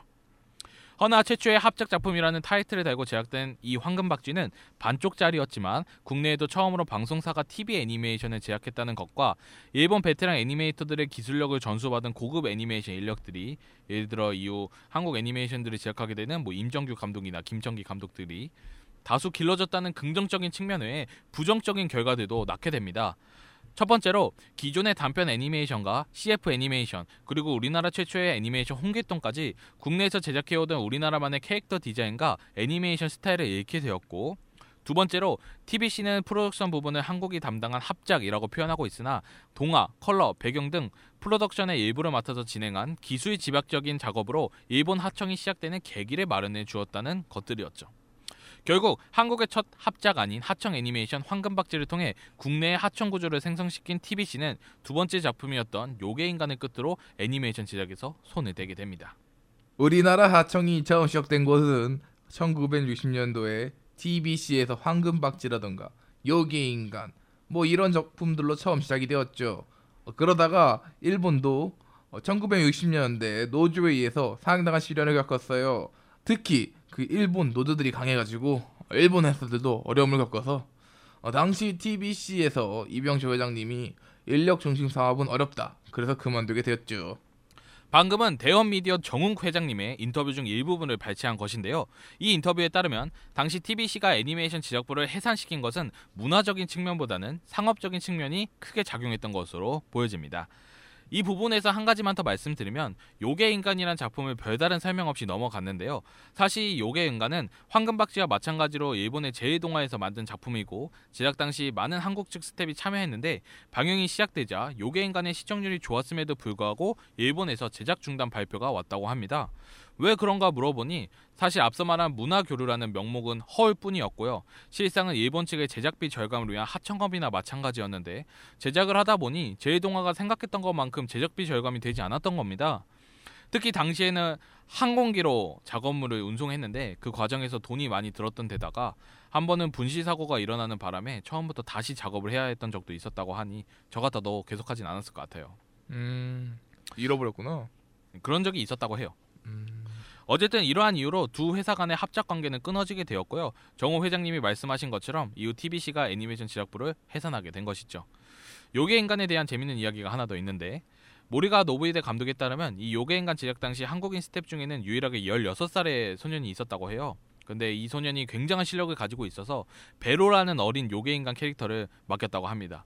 그래서 작품을 보면 베로의 표정이나 움직임이 굉장히 풍부하고 생기 있어요. 근데 그것은 전적으로 이 소년의 활약 덕분이었다고 합니다. 유명한가요? 나중에 유명해지나요? 잘 모르겠어요. 그것까진 모르는데. 네네네. 또한 풍경이나 색상, 말투, 캐릭터의 표정 등 일본인에게는 없는 한국인의 발상이 요괴인간에 반영되었으며 이러한 제작 사정상 요괴인간은 한국산 애니메이션이나 마찬가지며 일본으로 오히려 역수입된 작품이라고 평하기도 했습니다. 이 모리가 노부히데 감독이요. 그리고 이 부분에 있어 제가 꼭 하고 싶은 말이 있는데요. 간혹 우리나라가 이렇게 1960년대부터 시작한 하청 애니메이션에 대해서 창의성이 부재된 작업이라거나 혹은 단순 작업일 뿐이라고 폄하하는 분들이 계신데 저희 쭈에라를 들어주시는 분들은 그렇게 생각을 안 해주셨으면 좋겠습니다. 왜냐하면 한 애니메이션이 제작이 되려면 크게 세 가지의 과정을 거치게 됩니다. 작품을 기획하는 프리 프로덕션, 작품을 실질적으로 제작하는 프로덕션, 작품의 편집, 색보정, 특수효과 등 후반 작업을 실시하는 포스트 프로덕션이 바로 그것인데요. 따라서 처음에 프리 프로덕션을 통해 시나리오나 캐릭터 설정 등 이미 작품의 모든 것들이 기획되고 우리나라는 그러한 기획된 자료들을 받아 프로덕션 과정 중 하나로 단순히 그림만 그린다고 생각하실 수가 있지만 이 그림을 그리는 과정이 무슨 찰리 채플린의 모던 타임즈처럼 단순 노동만 하는 게 아니라는 건 다들 알고 계시잖아요. 그렇죠. 이 그림을 그리는 것도 하나의 예술 활동이고 창의성이 들어갈 수밖에 없는데 단순히 일본이나 미국에서 받은 캐릭터와 배경의 설정 자료들을 보고 그대로 그리는 작업만 했다고 해서 창의성이 부재된 작업이라거나 혹은 단순 작업일 뿐이라고 폄하하지 않았으면 좋겠습니다. 예를 들어 같은 원화를 그려도 나카무라 유타카 씨가 그리면 폭발에 의한 파편 부분을 네모나게 그리잖아요. 그래서 사람들은 이것을 나카무라 파편이라고 부르며 나카무라 유타카의 창의적인 그림을 엄청나게 좋아하는데 그런데 같은 프로덕션 과정 중에 있는 원화 작업인데 우리나라에서 하면 단순 작업이다라고 폄하하고 일본에서 하면 띄워주고 이런 거는 굉장히 잘못됐다고 생각합니다. 그래요. 황금박쥐와 요괴인간 등 일본 애니메이션의 하청 작업을 실시했던 곳이 TBC의 동아부였다면 비슷한 시기 미국 애니메이션을 대상으로 하청 작업을 실시했던 애니메이션 제작사도 있었습니다. 바로 코주부로 유명한 김용환 작가의 형제들인 김유한, 김태환 작가가 설립한 개미 프로덕션이었죠. 개미 프로덕션은 미국 영화 제작사인 MGM사에서 이 MGM사는 그 오프닝의 사자가 으앙! 뭔지 알 것 같아요. 하는 걸로 유명한 제작사입니다. 네. 뭐 오즈의 마법사부터 2001 스페이스 오디세이까지 아주 유명한 영화들을 만든 제작사죠. 어쨌든 개미 프로덕션은 이 MGM사에서 1920년대에서 30년대에 제작된 흑백 애니메이션, 베티붐, 포키아 베스, 뽀빠이 등과 같은 작품들의 컬러를 입히는 컬러링 작업을 하청했다고 합니다. 이 베티붐이나 포키아 베스, 뽀빠이 이 중에서 뽀빠이는 아실 테지만 베티붐이나 포키아 베스는 모르잖아요. 네. 근데 검색해보면 아실 거예요. 한번 좀 해볼까요? 네, 베티붐만 우선 한번 검색해보세요.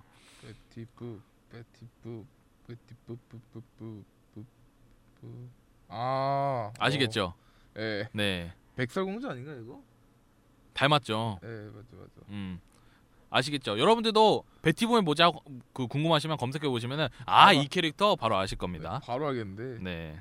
하지만 개미 프로덕션 역시 경영상의 이유로 올라가지 못하게 되고요. 그즈음 국제아트 프로덕션이 설립되면서 개미 프로덕션에서 해오던 컬러링 작업을 가져가 자체 기술 개발 등으로 작업 실력을 인정받는 등 좋은 모습을 보여주게 됩니다.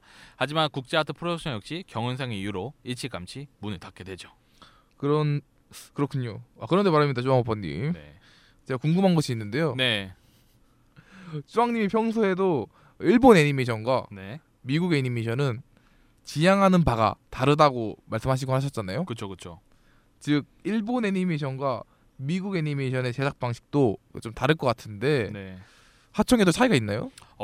아주 예리하신 질문이십니다. 감사합니다. 네, 실제로 일본 애니메이션 제작 방식과 미국 애니메이션 제작 방식은 현재 미국 애니메이션의 대다수를 차지하는 3D가 아니라 1960년대, 70년대 당시 2D라고 할지라도 상당한 차이점이 있었습니다. 그래서 저는 항상 시로바코라는 작품에 대해서 이야기할 때 그 작품을 보면 애니메이션 제작 방식을 알 수 있어 보다는 일본 애니메이션 제작 방식을 알 수 있어 라고 이야기를 해주셨으면 좋겠어요. 이게 뭘 그렇게까지 해 라고 말씀하실 수가 있지만 실제로 공부를 하다 보면 상당수 다른 부분을 알 수 있기 때문에 또 애니메이션이라는 용어의 정의 자체가 정지 그림이나 사진이 여러 장 반복되면서 영상처럼 착시 현상을 일으키는 것이기 때문에 범위가 굉장히 넓습니다. 그래서 일본 애니메이션 제작 환경을 그린 시로바코라는 작품을 애니메이션 제작 방식을 그린 작품으로 여기기 시작하면 이후에도 애니메이션에 대한 식견이 좁아질 수밖에 없다고 생각하거든요. 그래서 우리 쭈에라를 들어주신 분만이라도 시로바코를 일본 애니메이션 제작 방식을 그린 작품으로 여겨주셨으면 좋겠습니다. 예, 왜 갑자기 시로바코가 나온지 모르겠는데 어쨌든 대표적이니까. 네네네. 네. 이게 좀 많은 사람들이 그렇게 얘기를 하더라고요. 애니메이션 제작하는 방식이라고 얘기하죠. 네, 그래서 저는 항상 그게 짜증났습니다. 그러니까 솔직히 꼰대 방식. 꼰대. 굉장히 꼰대였어. 아닌데 일본 애니메이션이랑 한정 지어야 돼 이거는 항상 그렇게 생각했거든요. 성우 뽑는 것도 그렇잖아요. 거기 나오는 네, 방식이. 그러니까요. 어디 회사를 까는 것 같은. 네. 정말 좋은 작품이에요. 역시 또 웰팽 씨가 성덕이라 성우 부분에 집중해서 봤나 보네요. 네, 재밌잖아요. 네, 그렇습니다. 자, 어쨌든 왜 시로바코가 나온지 모르겠는데 어쨌든 두 나라의 다른 제작 방식은 너무 전문적으로 들어가면 어려우니까 간단한 차이점만 말씀드리면 우선 여러 장의 작화지를 고정해주는 페그바라는 게 있어요. 이게 대표적인데 이 페그바가 미국은 아래에 일본은 위에 위치하고 있고요. 화면의 레이아웃을 설정할 때도 일본이 이제 4에서 9 정도의 범위를 사용해서 제작한다면 미국은 4에서 12까지로 더 넓게 공간을 활용할 수 있습니다. 또 하청 부분에서 말씀해 드리면 미국 작품은 보통 20분짜리 한 편에 10,000매에서 15,000매 정도의 작업을 진행하지만 일본 작품은 20분짜리 한 편에 4,000매에서 5,000매 정도의 작업만을 진행하기 때문에 금액이나 단가면에서 미국 쪽 하청의 수익이 훨씬 높았다고 합니다. 아유, 차이가 크죠. 네. 그런데 일본은 분기별로 애니메이션을 방영하지만 미국은 주로 가을에만 애니메이션을 방영하는 시기였다고 해요. 그래서 보통 13편이라 치면 5월부터 8월까지 8편을 제작해서 방영하고 이후 8월부터 12월까지 후반 5편을 제작하는 시기였기 때문에 5월부터 12월까지만 일이 있고 1월부터 4월까지는 텅텅 비는 날이 많아서 소규모 회사들이 하청 물량이 들어오는 성수기에 설립되었다가 비수기에 사라지는 일이 꽤 빈번했다고 합니다. 국내에. 그렇군요. 재밌네요. 네, 그렇습니까? 그치 뭐. 네. 뭐요? 재밌네요 하고. 그치 뭐. 뭐야 이거. 자, 아까 개미 프로덕션과 국제아트 프로덕션까지 설명해 드렸는데요. 잠깐만요. 아까 거기 망했다 그랬잖아요. 그렇죠. 앞서 일본 애니메이션과 합장 아닌 하청을 했던 TBC의 동아부까지 하면 3개의 회사가 문을 닫은 것인데요. 사실 이 3개의 회사가 문을 닫았지만 하청의 퀄리티에 있어서 미국과 일본에게서 인정을 받았기 때문에 오히려 이 시점부터 하청 물량이 폭발적으로 늘어나게 됩니다. 그렇구만. 네. 그래서 지금부터는 당시 메이저로 활동했던 하청 회사를 중심으로 설명해 드리도록 하겠습니다. 회사별로. 네. 제가 말씀드리는 회사와 인물들은 이후 1980년대, 90년대의 한국 애니메이션계를 이끌기 때문에 매우 중요하니까 집중해서 들어주세요. 알겠죠? 네. 자, 먼저 첫 번째로 유니버셜 아트라는 제작사입니다. 유니버셜 아트는 1973년에 세워진 회사로 신동원 감독님을 고문으로 정병권 감독이 설립했는데요. 이 회사는 특이하게 해외 제작사들이 한국 회사를 컨택해서 계약하는 방식이 아니라 샘플 필름을 제작하여 외국에 직접 홍보를 하고 하청분량을 수주받았다고 합니다. 홍보를 해서 직접. 네네네. 굉장히 선진적이었다고 할 수가 있는데요. 물론 뭐 지금은 다들 이렇게 하지만 이때 당시에는 좀 선진적이었다고. 예전에는 합니다. 그냥 다 컨택을 먼저 해왔군요. 그랬던 것 같아요. 저 자세하게는 모르겠는데. 네.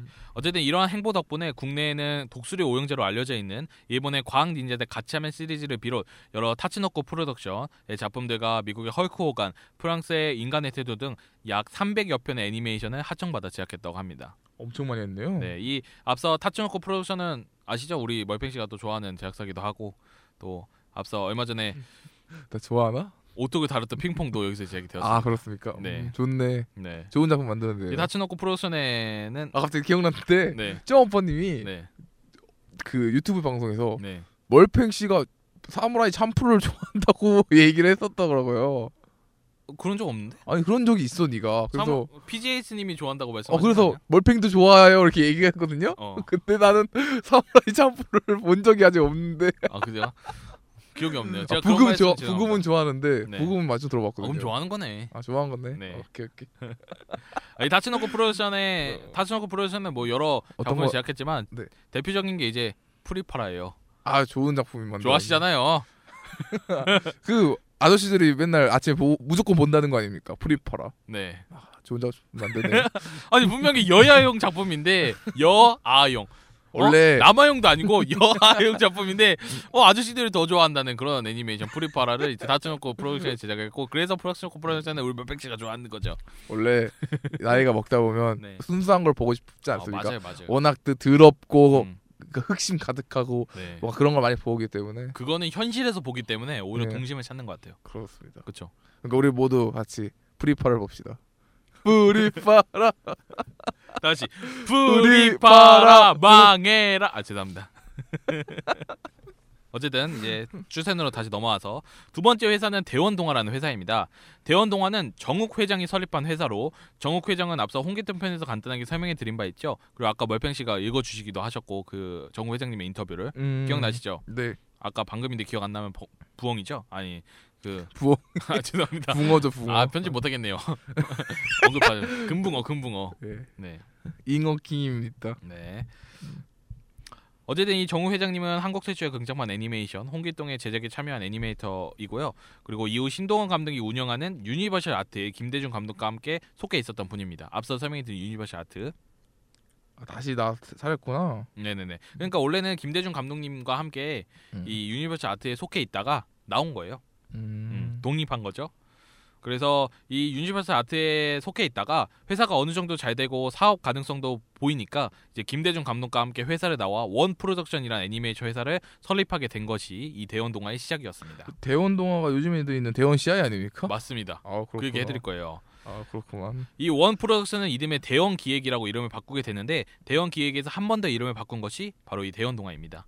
사실 대원동화는 아직까지 존재하는 회사예요. 아 그렇구만. 아마 국내 오덕분들이라면 모를 리가 없는 대원 미디어가 바로 이 대원동화입니다. 그리고 대원 CI는 대원 미디어에 속해 있는 그런 회사고요. 자회사구만. 네. 그러니까 처음 회사명은 원 프로덕션이었는데 곧 대원 기획으로 이름을 바꾸고 이후에 대원 동화로 그다음에 대원 CNA 홀딩스로 그리고 대원 미디어로 바뀌어 현재 이렇게 된 것이죠. 참 좋은 곳이에요. 스즈미하루에도 이렇게 번역해서 해주고 그쵸. 오징어면도 번역해서 해주는 그쵸. 참 좋은 저희가 꿈과 희망을 심어준 저희 회사입니다. 국내 오덕계에서 없으면 안 되는 회사죠. 그렇습니다. 참고로 정욱 회장은 만화가가 되기 위해 무작정 서울로 올라와 신동원 감독님의 동생인 신동호 화백의 문화색으로 들어가면서 만화계에 발을 들어놓게 되는데요. 이 신동호 화백의 대표적인 풍우나 홍길동이 이후 신동원 감독에 의해 애니화가 되고 정욱 회장이 홍길동 애니화에 참여하게 되면서 애니메이션 제작에 관심을 갖게 되었다는 걸 보면 신동호 형제와 그들의 대표 작품 홍길동이 현재 서브컬처계에도 큰 영향을 미치고 있다고 생각합니다. 그러니까 정욱 회장이 신동원 감독과 신동호 화백을 만나지 않았다면 애니메이션 제작에 관심을 가지지 않았을 거고 애니메이션 제작에 관심을 가지지 않았다면 대원 동화가 세워질 리도 없었을 거고 대원 동화가 세워지지 않았다면 대원 미디어도 세워지지 않았을 거고 대원 미디어가 세워지지 않는다면 국내 오덕들은 다 말라 죽었을 테니 그야말로 엄청난 영향이라고 할 수 있죠. 내가 여기 없겠네. 그렇죠. 저도 없고. 그러니까 신동원 감독님의 홍길동이 그만큼 아직도 영향력을 하고 있다는 거예요. 그렇구만. 예. 특히 대원 미디어는 현재 만화 전문 출판사인 대원 CI와 학산문화사 그리고 챔프 TV, 애니원, 애니박스 등 3개의 애니메이션 전문 채널을 보유하고 있는 큰 회사이기 때문에 그러한 영향력이 더욱 부각된다고 할 수 있습니다. 그러니까 뭐야, 현재 우리가 이렇게 애니메이션 방송을 진행할 수 있고 애니메이션 작품들을 볼 수 있고 그런 만화 작품들을 볼 수 있는 건 뭐예요? 다 신동원 감독님 덕분이다라는 얘기예요. 아시겠어요? 신동원 감독님이 그만큼 대단하다고. 참 형편 좋은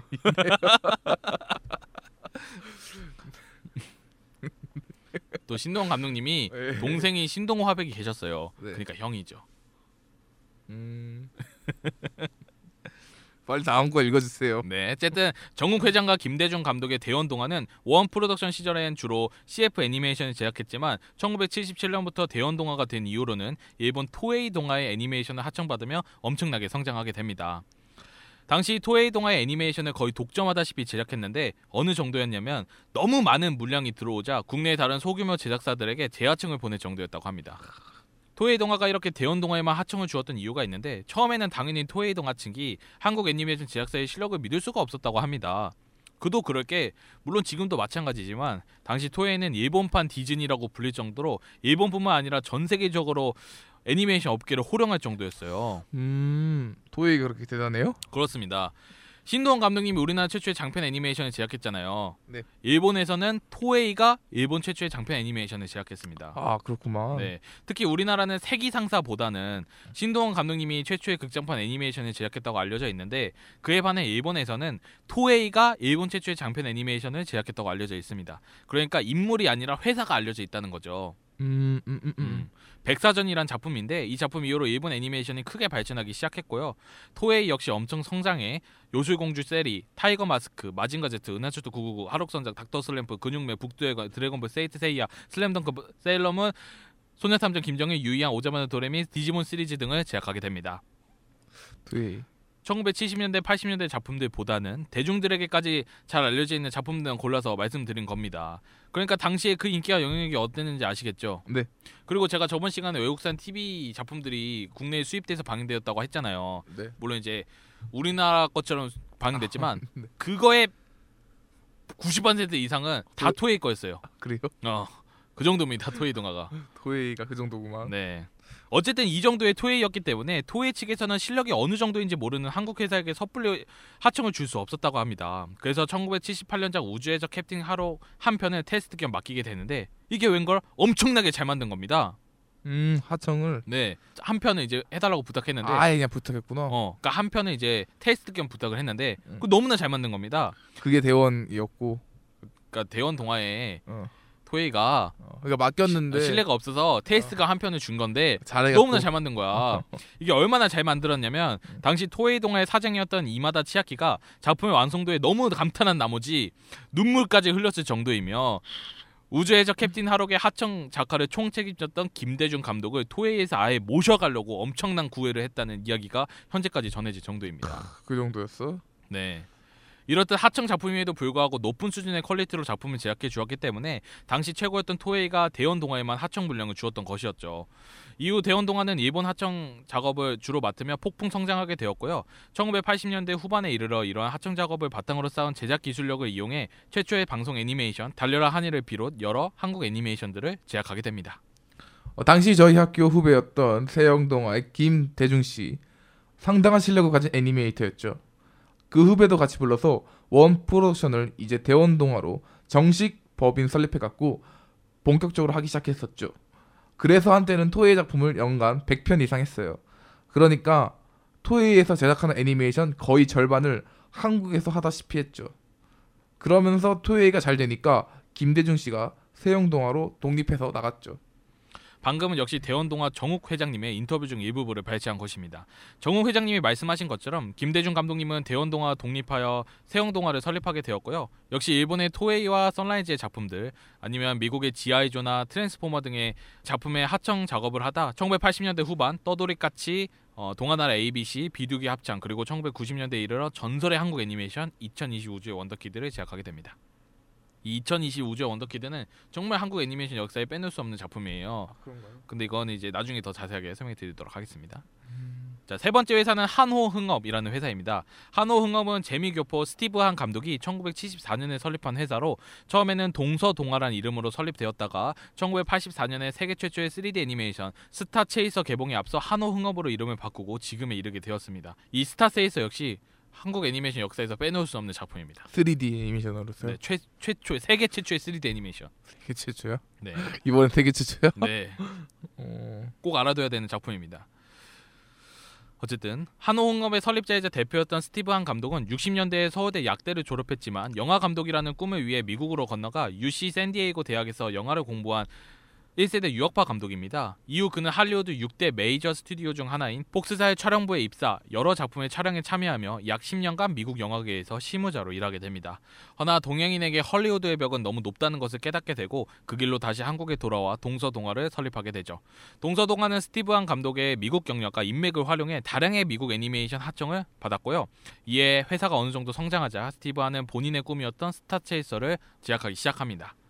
한호흥업이 정확히 어떤 작품들을 하청했는지까지는 모르겠지만 미국 래프 박시사의 Fire and Ice나 The Road of the Rings 혹은 해나 바벨의 스튜디오, 루비 스피어스 스튜디오 등의 작품들을 하청받아 제작했다고 합니다. 이 래프 바시사는 래프 바시라는 그 미국의 유명 그 애니메이터가 설립한 미국의 유명한 성인 애니메이션 제작사고요. 또 해나 바벨에는 해나 그리고 바벨레라는 그 두 유명 애니메이터가 설립한 미국의 유명한 회사입니다. 이 해나 바벨의 대표적은 역시 톰과 제리 그리고 개구쟁이 스머프 다 좋아하는 거네 등이 있습니다. 이 앞서 미국 박시사의 Fire and Ice나 The Road of the Rings의 작품에 이 한호흥업이 하청했다고 하잖아요. The Road of the Rings가 어떤 작품인지 아세요? 반지의 제왕 같은데? 정답! 맞아요? 네. 반지의 제왕 시사판 아니고 애니판. 를 이제 미국 래프 바시다가 그 이런 말까지 하면 좀 그렇지만 이 래프 바시라는 사람이 미국 초창기에 굉장히 유명한 애니메이터인데 이 꿈이었어요. 이 반지의 제왕 애니판을 다 제작하는 게. 근데 수포로 돌아가죠.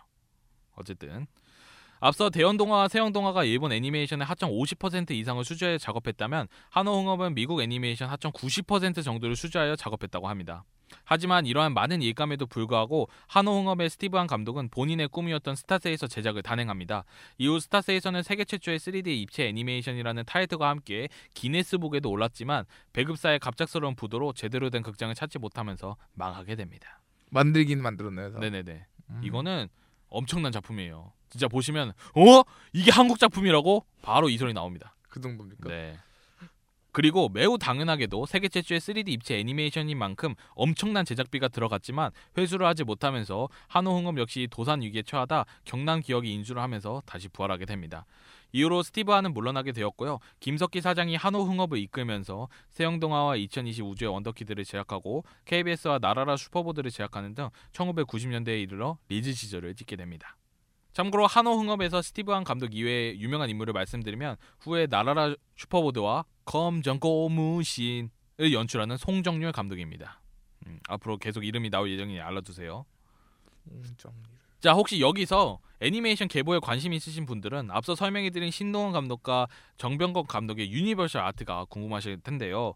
이 유니버셜 아트의 중요 애니메이터였던 정욱 회장이나 김대중 감독은 독립을 위해 회사를 떠났고요. 나머지 실력 있는 애니메이터들 역시 두 사람이 설립한 회사로 스카웃되어 나갑니다.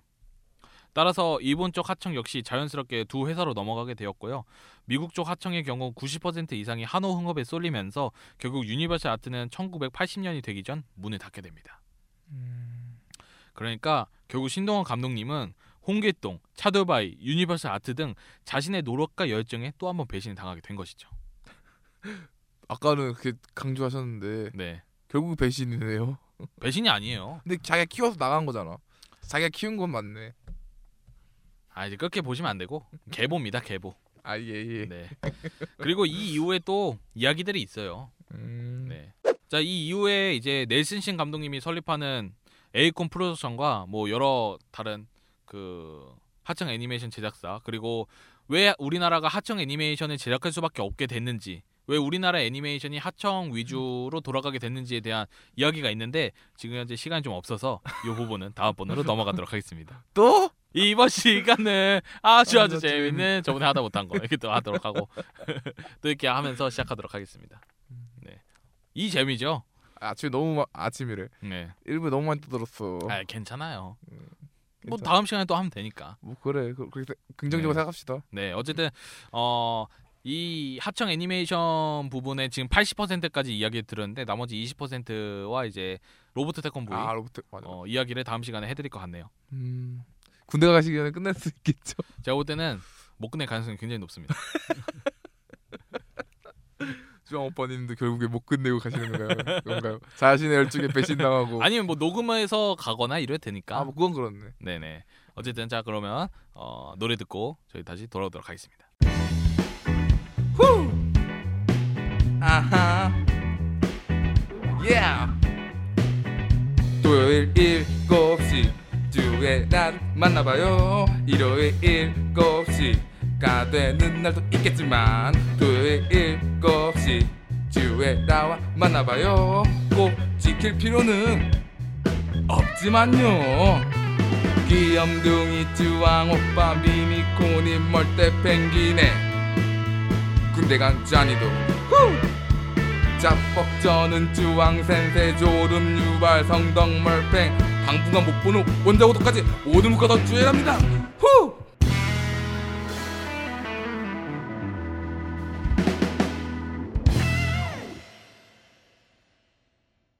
네, 저희 이렇게 돌아왔습니다. 오늘 앞서 재밌는 활기찬 잡담과 주센 했었는데요. 어떠셨습니까? 재밌었던 것 같고. 네, 그렇죠. 그리고 또 이제 하청 뭔가 본격적으로 한국에서 뭔가 시작한다는 게 느껴져서 네, 좀 두근두근 거리네요. 그렇습니다.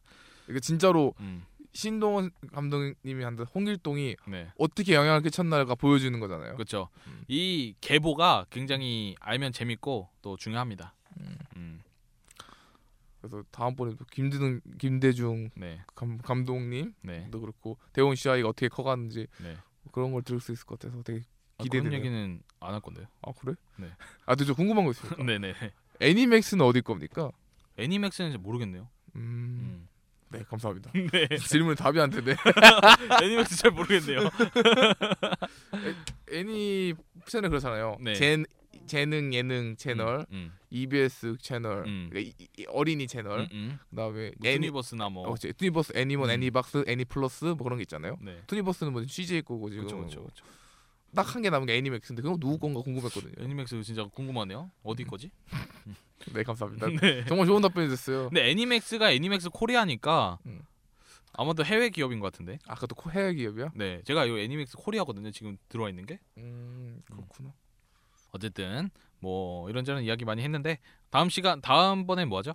사실 오늘 저희가 늑대아이를 하려고 했잖아요. 오톡을. 근데 여러분들께 저희가 늑대아이를 오톡으로 한다고 말씀을 드리지도 않았고 그리고 또 주샘 분량이 어느 정도 있어서 오늘 굳이 하진 않았는데 다음 주 무조건 늑대아이와 이제 마마마. 네.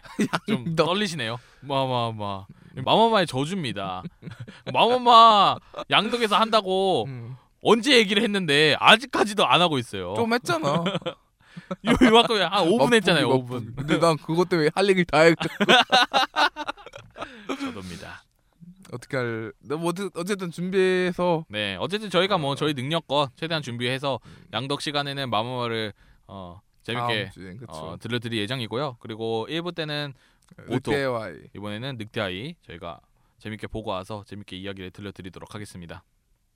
자, 저희 오늘 1, 2, 3화죠. 네, 123화입니다. 오늘 123화 아주 뜻깊은 화였는데 재밌게 잘 진행을 했던 것 같고요. 여러분들도 재밌게 잘 들어주셨으면 좋겠습니다. 자, 오늘 멀팽씨가 끝인사 할까요? 네. 주인공 여러분들은 이 세상에 이 우주에 그리고 이 만화의 주인공입니다. 쥐라레 공중파로 예!